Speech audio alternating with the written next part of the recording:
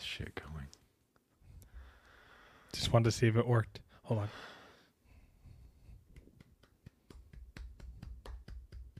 Nope, that one's not doing anything. Does this do anything? Fireworks? Nope. Ooh, that one's confetti. What was the fireworks one?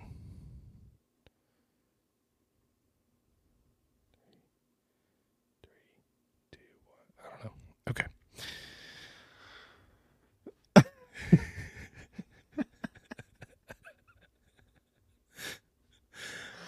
All right, let's jump in. We have episode 70 that we are doing right now. Thank you so much for tuning in to our 70th episode.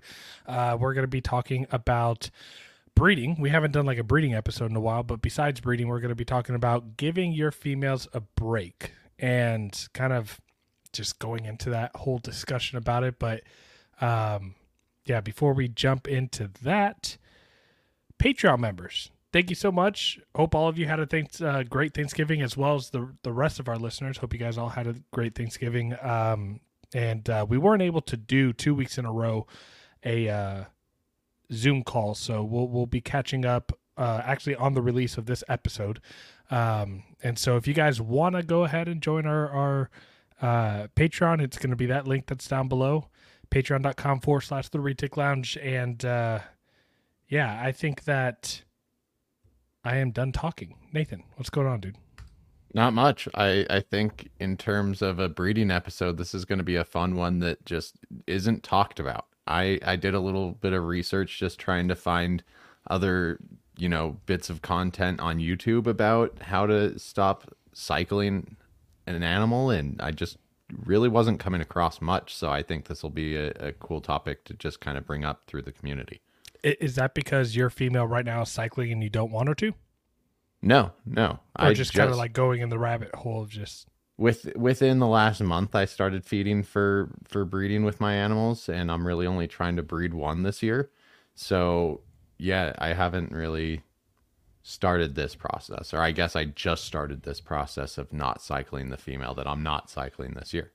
Yeah, I guess in your thoughts, like off the top of your head, and I'll add if there's anything that you don't bring in, I have to think about it for a second, but like, why would you want to not cycle a female that is primed and like good to breed?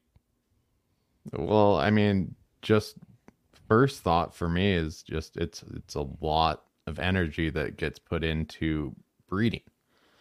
So if you do choose to cycle that animal and it does successfully breed and cycle, give you eggs and everything, that's a lot of energy that animal puts out. And if you keep putting that animal through that year after year, I believe that would shorten the animal's life. Yeah. And I know this is already off the topic of retics, but it doesn't matter. Nathan has already validated for like this for me before. So, but green tree pythons, they have a much shorter, as far as me talking about green tree pythons, but what I have learned recently about green tree pythons is they have a much shorter lifespan than other snakes that we would think about, right? Like there was a ball python that laid eggs at like 169 years old. I don't know the exact number. Obviously it's not 100, but ball pythons can live 30 plus years. Retics, if kept well, which is few far between, can live 20 plus years. I'm sure there's individuals that have lived past 30.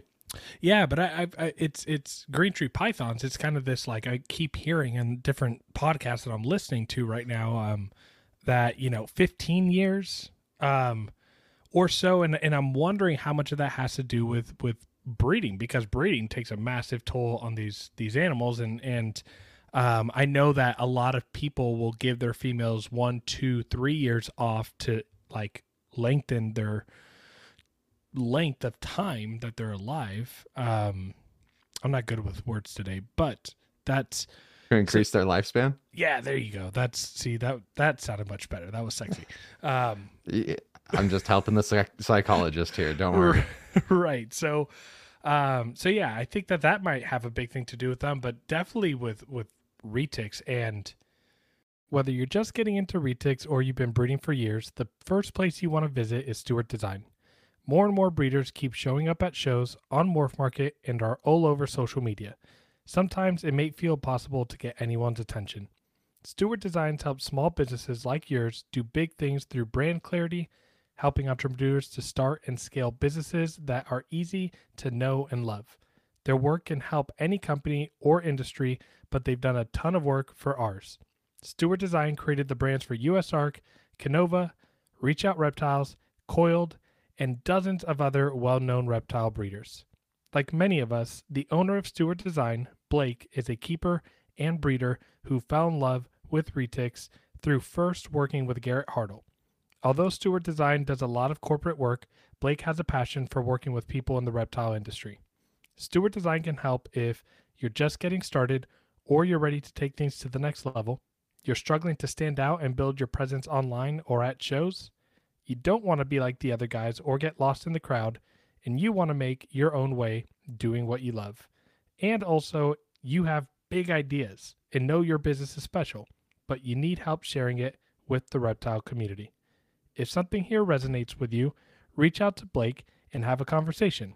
To learn more or get started, visit stewartdesignbrands.com or call them at 855-SD-LOGOS. Clear brands own markets. Stewart Design helps create them.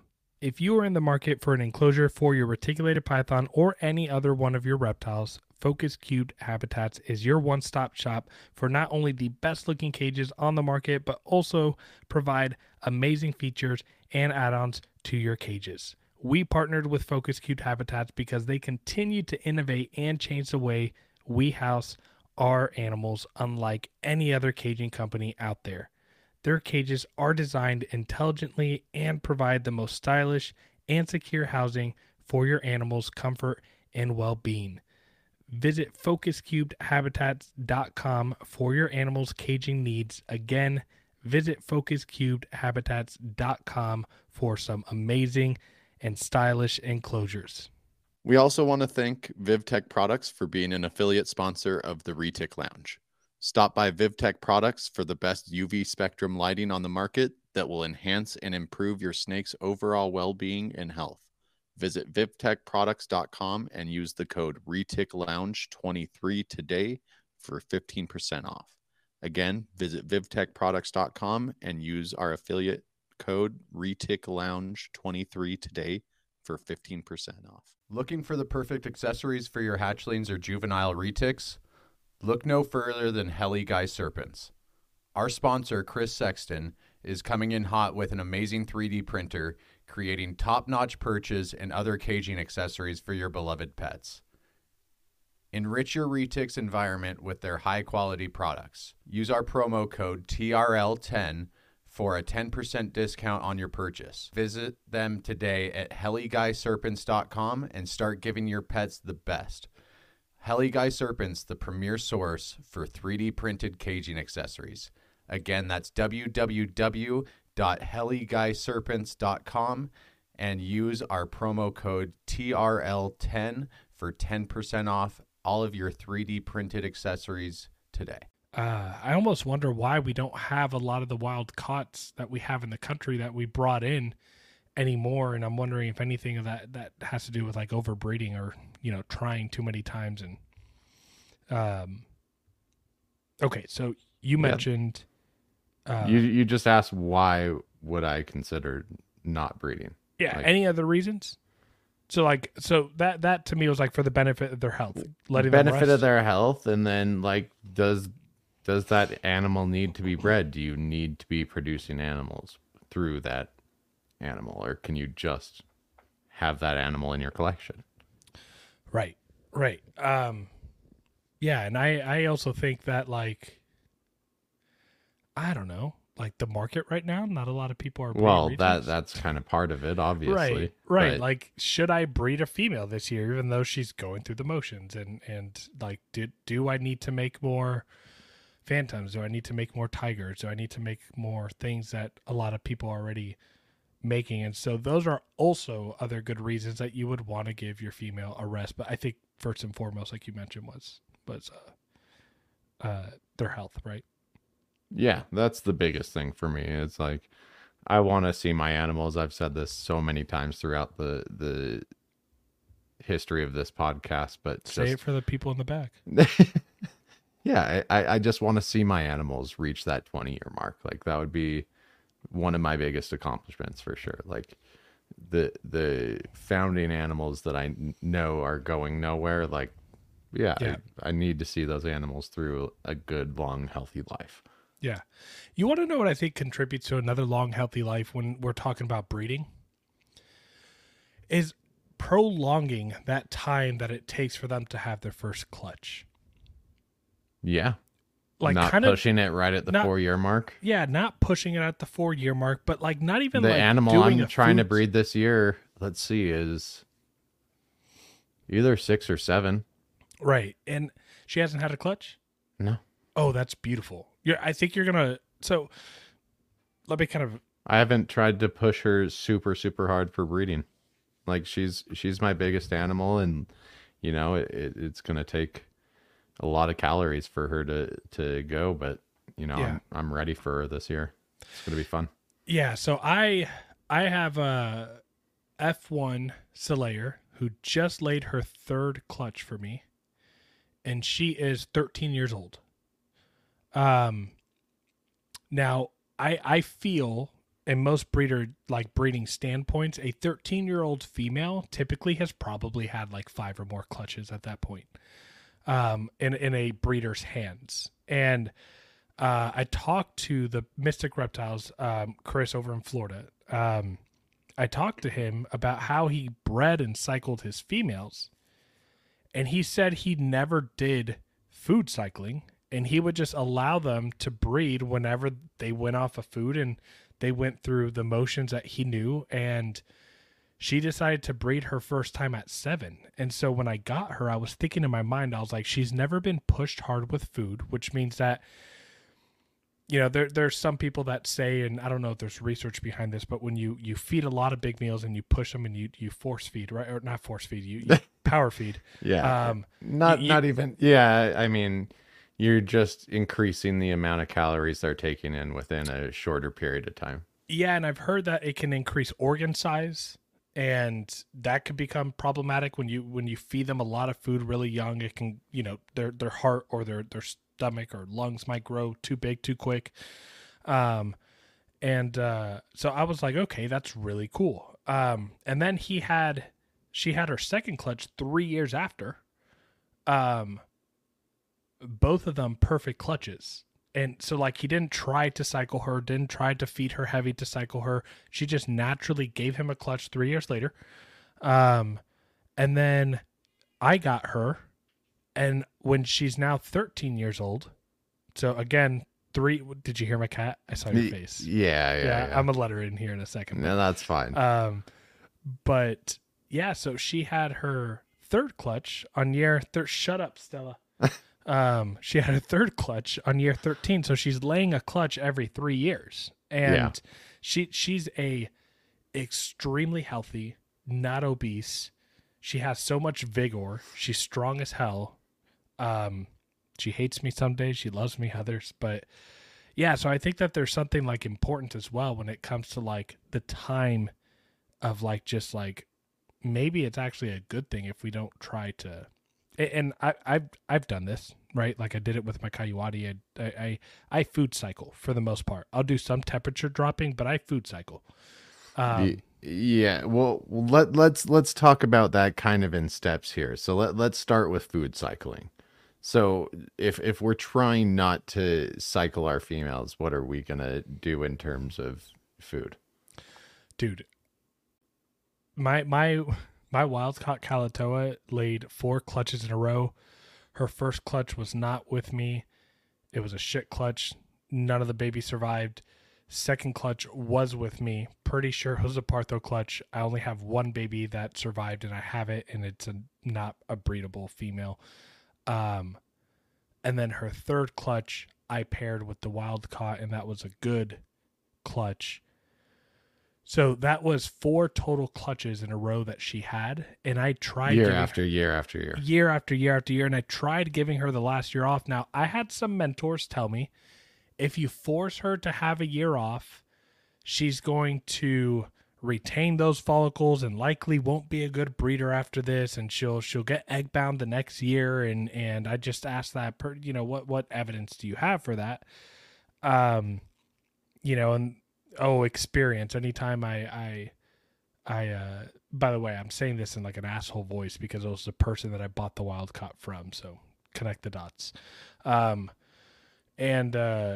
They were like, yeah, no, if they want to breed, you breed them, because if you don't, they'll end up dying their next clutch. And I was like, yeah, that sounds like a really like breeder heavy mentality. So last year when she had her Partho clutch, I tried to not breed her by reducing her calories, and she still bred. So this year I finally got her to skip a year.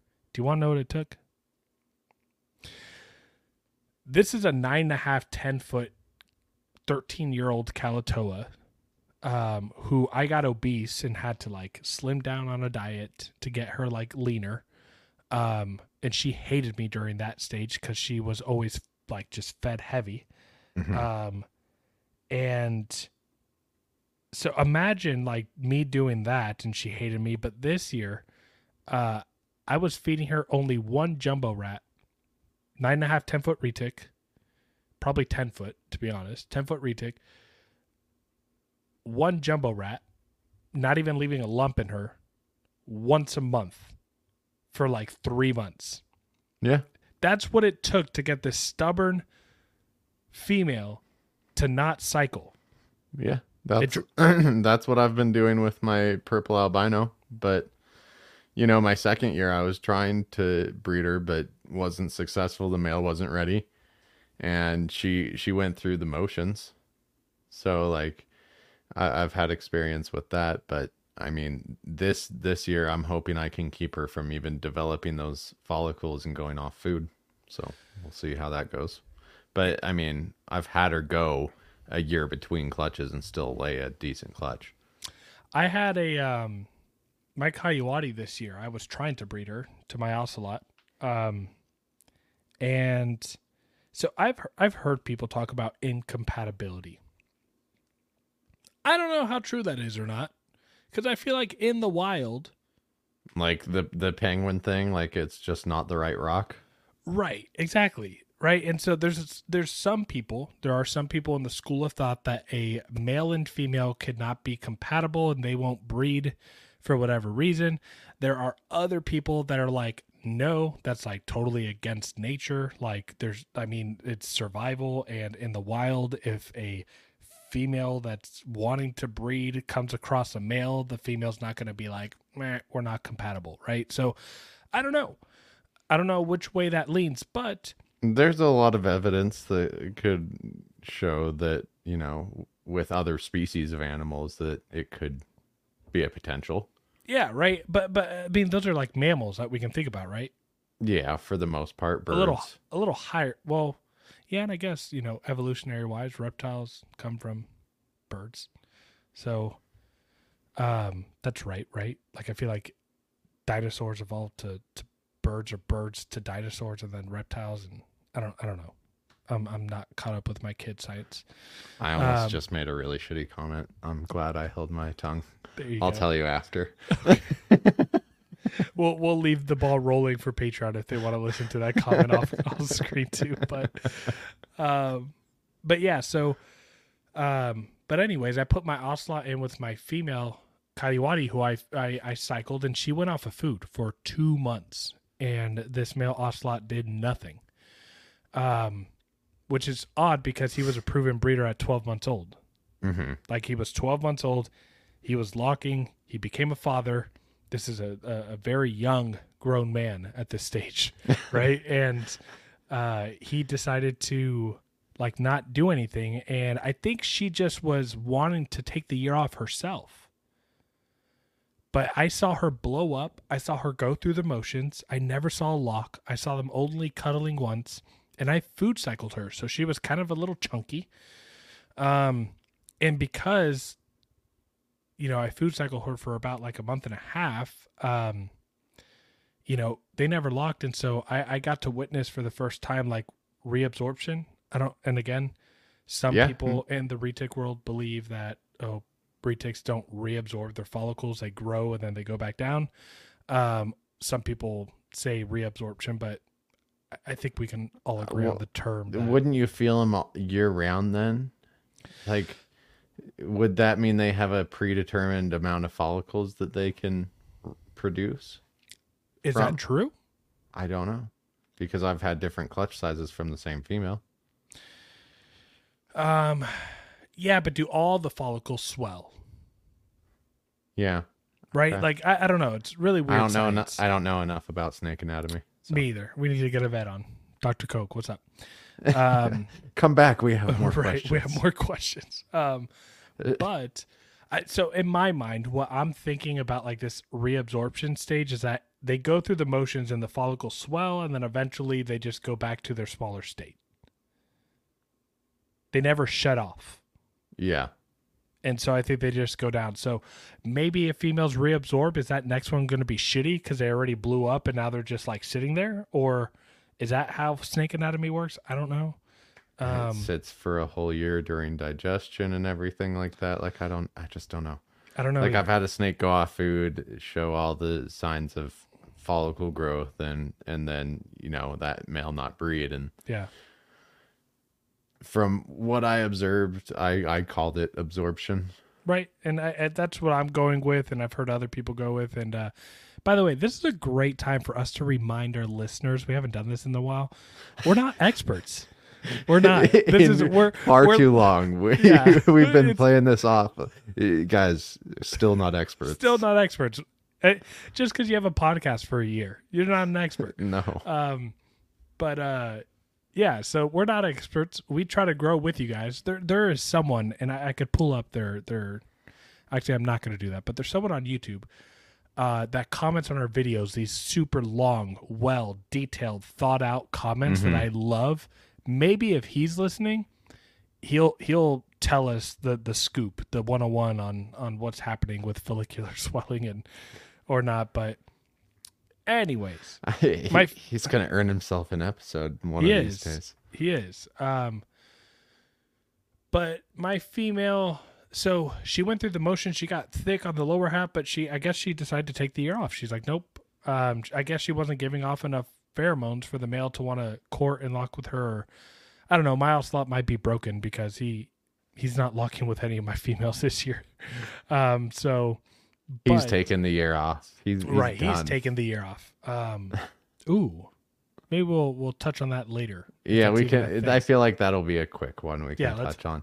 Let's table that one. In terms of just calorie intake, I'm just trying to feed almost as normal as I would throughout the year before I start doing my heavier increased meal sizes and frequency with the animals for breeding. So I'm keeping it more like that, and then even offering smaller prey items to the purple this year, just in between. Yeah. I guess like when it comes to like letting your retics, your females, like have a vacation and like kind of not breed. I tend to think that like I don't know. I truly think that like one of the biggest reasons we don't see older animals out there is because they're overbred. There's a variety of factors, but obesity too, but obesity, I mean, and but then just changing hands. Why does obesity happen? It happens because we're power feeding to get them to breed, and they're not in big enclosures. They're stuffed in 8-foot enclosures, and it's a 16-foot animal. Yeah. So it's hand in hand. Like we want them to breed and be prolific in breeding and reproduce clutches, and then if they decide not to breed themselves, they get the year off. But like, yeah, and I mean I know that's an overgeneralization. There's plenty of great breeders out there that care about letting their females cycle, but or cycle off for a year. But what would you say is like your ideal like ratio to? Geez, my lights are gonna give me a seizure. I think warning. they were doing that a little bit last episode too. They were. Hold on. All right, we'll see if that works. Yeah, that certainly seemed to help.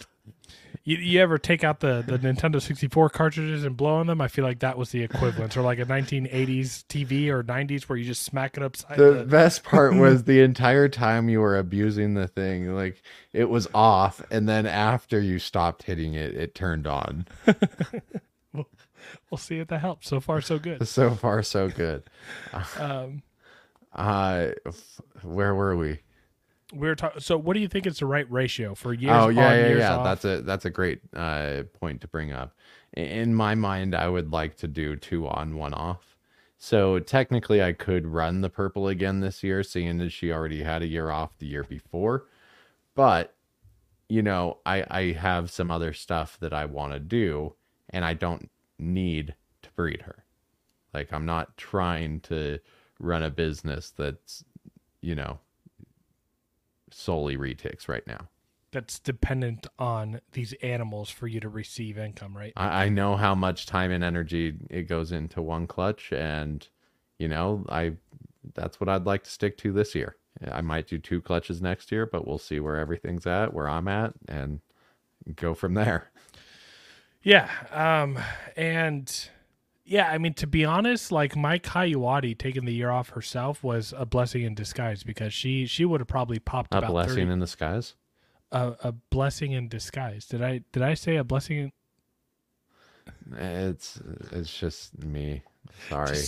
That's okay. I thought I stumbled my words. It's I was like, I something, swear I've only had one glass of wine. something from another podcast. Sorry. Oh, jeez. Yeah. But blessing in disguise, because she would have probably laid her second year, probably 30 eggs. And in this Yeah. market, like, who's going to buy Kayuati head ocelots right now at the price that they would go for? Can I ask you a personal question About snakes? about your garage? Yeah. How many hatchling rack spaces do you have right now? Available? Open. Yeah. After this week, I'm going to have. Hold on. A lot or a little to start? A lot. Okay, good. I would say I'd have half my rack, a little bit more than half my rack available. So that would be like 30. I probably have 35 spaces open. Okay, so that sustains them for, you know, 9 months or so. A Pushing year. it. Mine are the long FB10. So for Yeah. Super Dwarf and Dwarf stuff, it's about a year. Okay. But So- I do need to get a 40 tub.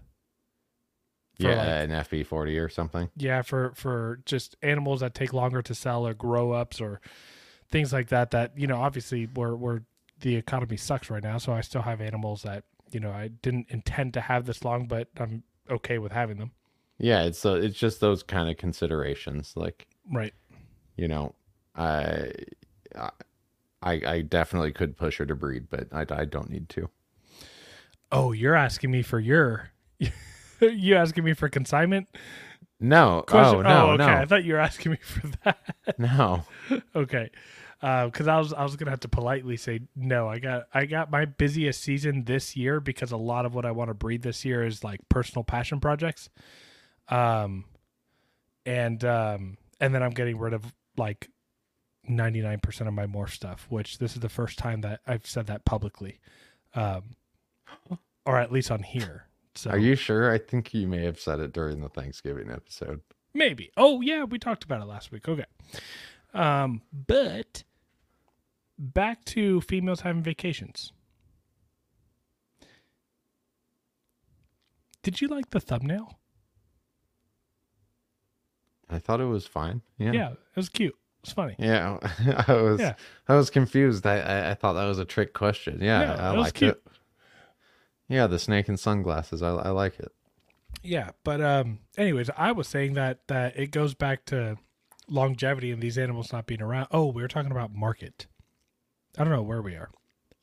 Well, I was, you know, I kind of threw you off with that rat question. I was mostly saying, you know, those are things I think about. Like, you know, if the economy is like it is right now next year, you know, I have to consider keeping these animals for the better part of a year before everything moves out. So, you know, having, considerate accommodations for all the animals here is, a pretty big priority, and not just stuffing them in small containers.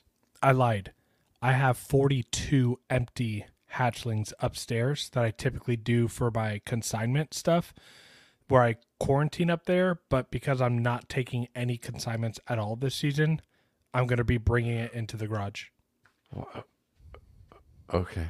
Yeah, upstairs I have 42 tubs. That Yeah, are I was mostly thinking you were running out of hatchling room space, so it was nice to not have that big clutch that you were avoiding. Well, I'm just saying, like, that's the available room I have. Do I want to fill them all up? Hell no. Yeah. So I have 35 in my ARS 10 rack, and then I have 42 upstairs. Okay. But those 42 upstairs, those are for like high percentage or pure super dwarf. Like they're the 6 core tubs. Oh, those are tiny. Yeah, I mean, I only like to keep animals in there for pure super dwarf stuff for like 6 months max. Yeah. But that's going to end up being the Neo rack for the green tree pythons if I'm ever lucky enough to breed them. That would be a lucky endeavor. So I feel like we're pretty good on the feeding aspect of it. I feel like the second and probably the other biggest one to consider would be just temperature. Oh, like how to get them to not cycle? Yeah. Yeah, I mean, definitely you want to try your best to not let the temperatures drop, right? Like I keep ambient, and I am intentionally right now during the cooler months. I either have my heater on the mini split very low, or I have it off, and I'm letting my garage dip down to 78, 77 degrees. And that's again with no hot spots on any of my enclosures, so they're getting that cold. But yeah, I mean, that's one way to definitely do it. Now, in my opinion, though, I still think that they feel it outside. I don't know why. Like that, if you ask me to explain why, I would say it's you. I think one good theory is a barometric pressure. Yeah, but that's like a storm thing, right? That's like they can definitely tell during the rainy season and stuff when the barometric pressure fluctuates and everything. But like, my snakes are against like the walls and stuff, and some of my walls are exterior walls. And although the ambient temperature in my place might be warm, I feel like the walls are still a little cooler. I don't know why. I still feel like they can tell when it's different outside. It's a stomach thing. I have no rational explanation. Don't ask me questions. This is all I know. It's possible. I think I experience a temperature drop no matter how hard I try, with just where I'm at and how cold it gets. And then also the space I'm living in. It's a little bit of an older space. I think it was built in like the 60s or 70s. But I mean, like I have to insulate my windows in here.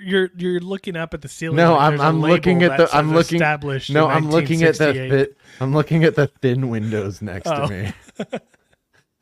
Seeing what era I think they're from. Right. You know how you can tell is different rock sizes. No, you know how you can tell. You could go on Zillow, and I'm just too lazy right now. Oh, okay.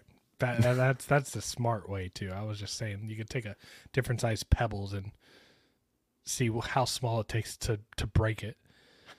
But yeah, no, I mean that's one way, and I feel like it's a little bit more manageable with a gradient setup like you have.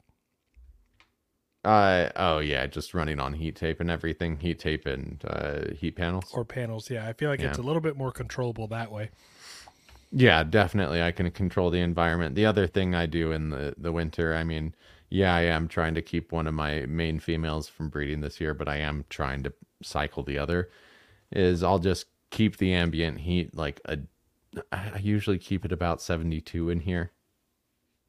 So not quite 77 like you do, but not letting it drop to the temperature 60s. It could get if it was just insulated windows in here. Yeah, like when I was trying to cycle when I had them on gradient, I would allow like my house to get to 69, but I'd still have their hotspot on. Hey, A that was last episode. Exactly, right? That's what we're referencing. So I'd let my house get to 69 and you're stupid. Always.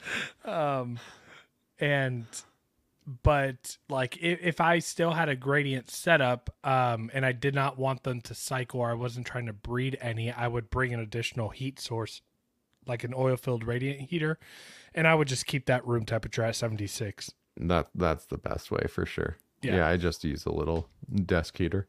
Yeah, because my room is tiny. Yeah, but I don't know, man. Like I feel like it's something that we should be considering more. Like not cycling females just because we can. Like I feel like I see a lot of new breeders right now. Like a lot of new people that are very excited, rightfully so. And I feel bad for a lot of new breeders. Like I have a buddy of mine, I'm not going to mention his name, but he's a great dude. He's gotten some animals from me. And he tried breeding last year. Man, had he had hit on this last year, it would have been great for him, I think. But he's trying to repeat it this year, and he has a female that's gravid. And what it's going to end up resulting in is 62.5% platinum snows. Platinum golden child snows, I think, actually. 62.5% Superdorf snows. And he's a first-time breeder in this market and economy. That those are animals that are running 4,500 minimum for a visual snow. And so we've talked. Well, it's kind of what I'm shooting for this year. But this year breeding means that they're hatching. There's some more stuff behind it. But I feel like it's one of those things where, like, you know, for new people that are coming up, and you're not new, like your name is out there. That's like me trying to, That's you know, like, damn, Lucas. No, I'm just saying, like, it's a little different for, you know, I'm not going to tell Eric Lee to not breed this year because the economy's bad. Like everybody knows Eric Lee's name. They're going to buy his animals. You haven't had a hard time selling your clutch. You sold 75% of your clutch in the first 4 months. That's phenomenal in this economy. I don't know if you're aware of that, so kudos to you. You did a great job getting rid of some of those animals. But for someone that doesn't have like the name established and you're producing like high-end animals, or just anybody who's new, like maybe consider like letting your female develop a little bit more. And it's a bad time to be breeding retics. Yeah, it's not great. I mean, if your purpose is to make money. There'll be another time where people are making money with retics again. Like that's not the issue. Like ultimately, like if you're patient enough and have those iron hands, if you truly want to make some money with retics one day, I'm sure you can achieve that goal. But yeah, surgeon hands, they don't move. Look at them, they're frozen. That's actually pretty good from what I could tell, but I don't know. You're just a tiny little box. Right. See, for me, I felt like they were doing this and I was trying to keep them still. But I'm not saying like if you're new, don't breed, but just realize that the market kind of sucks right now. It's going to turn around at some point, but it sucks right now. Well, and when we've always talked about breeding, like try to push the industry forward a little bit with what you're pairing up to. Don't just produce to produce. Yeah, and like my buddy, like that's a great clutch. Like 62.5% cow toe, I think 6.25%. I would love to know the exact, like, you know, specifics, male, female, that whole thing.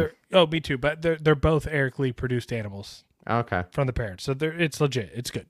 No. Yeah, I'm just curious how the percentages work out, like what's being paired to what, that kind of thing. Yeah. I mean, I could spend the time go through my phone and tell you, but I'm not. But I mean, and just, I don't know, like the fact that after talking to Chris from Mystic Reptiles when I bought the Solaire was kind of like, I think I'm going to try and do that with my holdback animals that I have. Is I'm going to try to just let them try and cycle on their own. Not like do the food cycling, not do like I'll still do my temperature stuff and everything, but like I'm not going to try to say, okay, you're 4, I'm going to start to feed you heavy so that you can breed. I'm just going to wait until they show the signs to do it. Yeah. I'm sure you're still going to be offering meals though through that period that, you know, are leaving decent lumps and, you know, are going to, you know, at a mature age when that animal is ready, it will start cycling and showing, you know, follicle development. Yeah, all of my meals for all of my snakes, no matter the age, leave a lump. Even my green tree pythons. I feed bigger meals than most people do. And I do that for many reasons.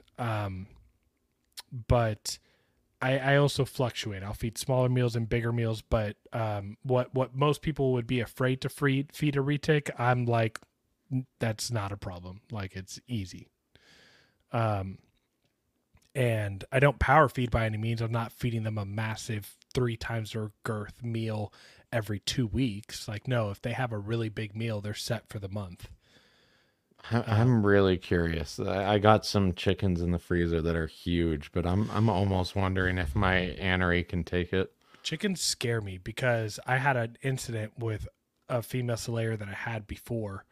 She was a big girl. She was like 13 feet, and I fed her a large or extra large chicken from Rodent Pro. I don't remember. I think it was like a 4-pound chicken. Mm-hmm. And I had fed her a 4-pound and a 5-pound rabbit, right? So I was like, 4-pound chicken. Well, the cavity, the chest cavity, their breasts, like it's so much wider. She ended up for 13 hours trying to swallow that animal and eventually gave up. I think I remember this happening. Yeah, I sent pictures to you. Yeah. I was terrified. I was there watching her. I did not sleep at all that night. Yep. It was miserable, and so I'm scared. I'm scared to go big on the chickens. I'll give it to my mainland buddy. I'll go big on a rabbit. I'll go big on a pig anytime. I'll give it. I have a couple mainland buddies here, so yeah. How big is it? Calling them. It's big.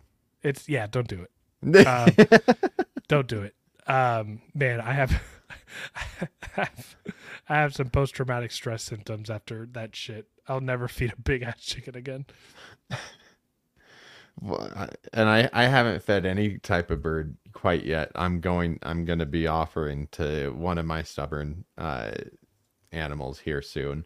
But my buddy who was talking to me about it, he's like, careful though. Like, as soon as you start offering birds, they just are like crackheads for those things. They do love them. All of my snakes love. And as a matter of fact, shout out to Cold Blooded Cafe, who's not a sponsor yet, but we're gonna work on that. Des. Calling them out. I am, but they had such a great deal, and I bought mostly. It's funny because I bought a shit ton. I don't even know the number. I bought a shit ton of chicks from them. And like literally the next day they made a post saying like, we're sold out of chicks. Sorry. And I was like, whoops. But yeah, I prefer chicks actually for hatchlings and up to a year old. Just, yeah, it seems to get them excited a little bit more. They from what love I've heard. that shit. And they get nice and big, but they also break it down really quickly. It's weird. But yeah, we're getting away from the topic, but I don't give a shit because it's our podcast. Anything more on temperature cycling that you want to hit on? Yeah, like if you want to give your female a break, here's another thing. Like, just keep temperatures consistent. Keep temperatures consistent, but here's the thing. Let's say you can't control that the way you want to, and your female decides to cycle. Yeah, you don't have to put a male. That's like, that's the another easy. way, that's right? the easiest. I mean, you can't always stop Partho, but I mean, trust me, I'm aware.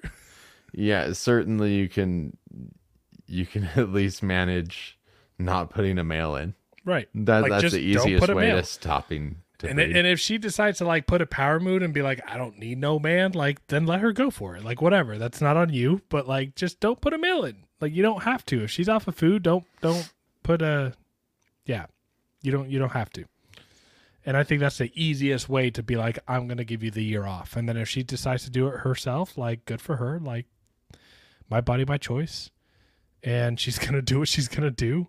Man, you're distracted. I thought that was gonna get a laugh out of you. That was a great I'm comedy distracted joke. because you turned to Prince vibes, and I'm trying to match with my lights right now. I was trying to find a color that didn't flicker, and this is working. So For no right more now. no more orange. I'm going Prince. For right now. But that was a great, that was I'm sorry. good comedy punchline, but that's okay. I'm sorry. For those of you who haven't been watching for a while, Nathan and I are a fan of comedy, so we're terrible, but, well, I'm terrible. Nathan's pretty good, but About? being funny.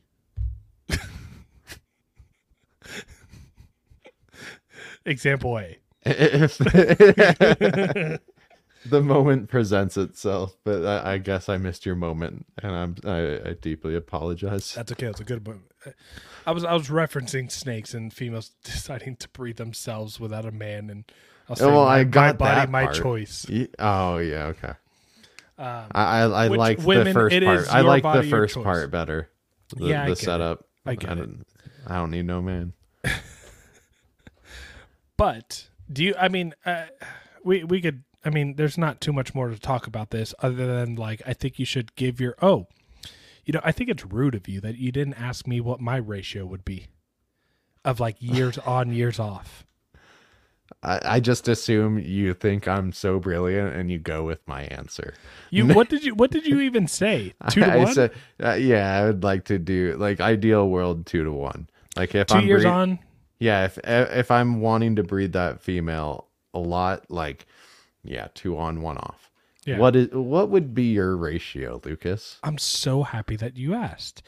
My ratio would probably be 1 and 1. I mean, that's what I've been at right now, and it's not been bad. 1 and 1. You could do 2 and 1, and I think the best part, the most important part. Does this have battery? No, seeing if my other light had battery, but I think that the most important part is you have to know your snakes, and you have to. There you go. Yours looks like a sex dungeon. It's a little intense. But I think the most important part is knowing the body composition of your animal and what looks like. Your some animals can recoup and recover from a breeding year very easy. For example, my Solaire laid, less than 2 months ago, and she looks incredible right now, and she's only had 3 meals. I probably still won't breed her next year, but she looks great. And so I think it's important that you just know, it's part about growing with your animal, right? If you raise a hatchling to be, 4 or 5 year old female, she breeds for the first time, and you see her get big, and then you see her look like she's on the verge of death after laying, because that's how a lot of females can look, is they're really skinny, their skin is flappy. If they bounce back really quick and you want to do a second year with them, great. But then give them that 3rd year off. And if they pull Partho and they do it on, that's again out of your control. But so 2 to 1, but ideally 1-1-1-1, I think would be good. And then I'm at the stage of my breeding with my retics where when I start to do just the locality stuff, I'm only going to breed 2 localities a year. And since I have 8 localities in my garage, I might have females that have 3 years off. Yeah. I don't think that's you'll see, I guess, if you decide to breed them down the line, how big of an issue that is. Right. If it's an issue at all. Right. And I think that this year was a good trial. I finally was successful on getting a very stubborn female to not cycle. So I'll just really, really reduce the calories for 2-3 months during the time that they normally cycle. Yeah. Which for me is in between the heavy feeding time is summertime leading up into fall. So during summer, just don't feed them a lot. So June, July, August, and into September, small meals, very infrequent. Now something that doesn't get talked about quite as often in, retic breeding is light cycling. Do you do any changes in your light cycling when you're breeding? No, before we started recording this episode, I went to go and like thaw out food, and I opened up my garage door at 10 p.m. and I was like, "Fuck!" I didn't turn the garage light off, so I forget all the damn time. And as far as lights in their enclosures, I got bright 4K LEDs in my garage. That lights up the garage really well. And so when those lights are on and then the lights are off, it's pitch black in my garage because I don't have thermostats anywhere. Mm-hmm. Right. So I don't have any blue lights. I don't have any LED lights. It's literally pitch black. So they know the difference just with that. Now I do for my green tree pythons, I do have, and then also with some of my retics, I'm running the VivTech products and that stuff. And so they do get some cycle, but, I don't light cycle. I know with green tree pythons, it's pretty big. A lot of people do light cycle, but I don't think I'll ever go. For me, it'll be food and temperature cycling. Yeah, for me, and then I don't have experience on light cycling. I am too ignorant to talk about that. And then just while I was looking up stuff to talk about during this episode, something that came up, I think it's more myth than anything, but minimizing handling during the breeding season. I actually do. And I know that you don't. During the breeding season, I'm really doing maintenance handling with almost all my animals besides the grow up stuff. Well, Every yeah, year. So if I have a female cycling and she's looking bigger, I try to take her out much less frequently, and I'm still nervous about like just what might happen. So like if I have to take them out to clean, I try to I'll stack tubs, or if they're on the lower levels, I'll put the tub right in front, and I really try to entice them to go in the tub themselves. But then again, I have larger retics than you do. So, dragging out a 12-foot retic from its enclosure when it's gravid or building follicles, there's a lot of risk, in my opinion, involved with. Well, I'm talking about keeping an animal from breeding. I'm not talking about an animal that's gravid.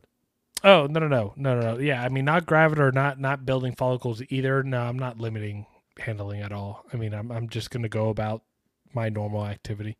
Yeah, but I just came across, I think it's more myth than anything, but limiting handling to, potentially stop the animal from trying to cycle on its own. Oh, that's interesting. Triggering breeding behaviors because of handling. Yeah, because they totally want to breed with us. Well, actually, my wild-caught male Kalatoa just spurred my arm a month ago. It's a theory. I mean, the males definitely, from every experience I've heard from retic breeders, are able to differentiate a male keeper from a female keeper during breeding seasons. So I guess my male wildcaught's bisexual. Bro, he came at me. He was arching. we know Alessa's story, so. Well, that's true, and I will say that I've seen with my own eyes retics act differently with males and females, with a male retic involved. But yeah, my male, it was the first time it's ever happened to me. Glenn sent me that wild-caught male because he had to move to Florida. Oh, it's because it came from Glenn. Yeah, there you go. But no, I took him out, and when I was trying to take him out, he was arching. So I was like, okay, now I got to be careful. Oh, it was just your garage. Right. So I took him out, right, and I put him in the tub. But then when I got him out of the tub, he didn't go back in his cage, in his enclosure, not cage. Jordan Hart. Jordan would be pissed right now. That's why I'm laughing. Right. But so he wouldn't go back in. And so I was like, okay, I don't want to piss him off because he's obviously in breeding mode and he's a wild caught animal and I haven't had him for too long. So I'm kind of just moving with him around and everything. And all of a sudden I feel a tickle on my arm, like right here on my forearm. I can still feel it if I think about it, right here on my forearm. And I look and he's spurring me and I was like, you freaking pervert. So that's when I started. He probably just smelled one of the ladies in the garage that. It's actually the two females below him are cycling. So. Oh yeah, so it's just always on his brain. Yeah. Didn't matter what he was wrapped around. He was probably gonna spur it. No, but it was weird, man, because he was doing that and he was moving his tail in a coil up and down my forearm, and it was, I was sexually assaulted, dude. You feel it a lot with boas. So I when I had my boa, I used to feel his spurs all the time. They weren't tickling me like I know retics will do. So I'm sure that was an experience to be had. It pinched. Now I know why my females like, they Stop. whip up and they Stop. buck males. Like I now know why, because it pinches. Just get where you need to go and stop. Right, exactly. All right. So yeah, that was just kind of a fun thing that I came across. I'm not too sure if there's much merit to that. That one person who comments the long comments, maybe they have something on that for us. Right. That'd be cool. All right. I think we've about egged this out as much as we can. I don't even know if that's a real saying, egg this out. But We've dragged this as far as we can. I do think like it's cool that we got to put out some content that I wasn't able to find on YouTube, and just some stuff I think is important. So. Right. No, I agree. All right, guys. Again, if you guys aren't subscribed and you've Get on the listened- Patreon, first of all. Our Discord is fun. Right. Yeah. Actually had a blast over the last couple days. And Everyone comparing their turkeys. I thought that was fun. right. And what's also crazy about our Patreon too is if you keep a lot of species, it's dangerous, because we have a lot of people who keep other species out there posting their productions, and I somehow now like corn snakes. So thanks, Discard. Before we go, I got to experience bromeliad boas. Right. Really rare boas. They're super tiny and the most like spazzy creatures ever. When they are like a little threatened, they'll stiffen up like a stick and kind of like throw themselves around. But like super not inclined to bite. Really black and silver, really cool animals. And they kind of they have like very like mini anaconda heads. Okay. Yeah, so if you want to see pictures of those, go join the Discord through the Patreon, and you can see what I'm talking about. Stiffen up like a stick. Yeah, it's just one of the weirdest animals, but really rare to see in captivity right now. Is that another ad for hymns.com? We're not sponsored by Blue Chew yet. We're calling you out, Blue Chew. We'll see you next week. See you, everyone.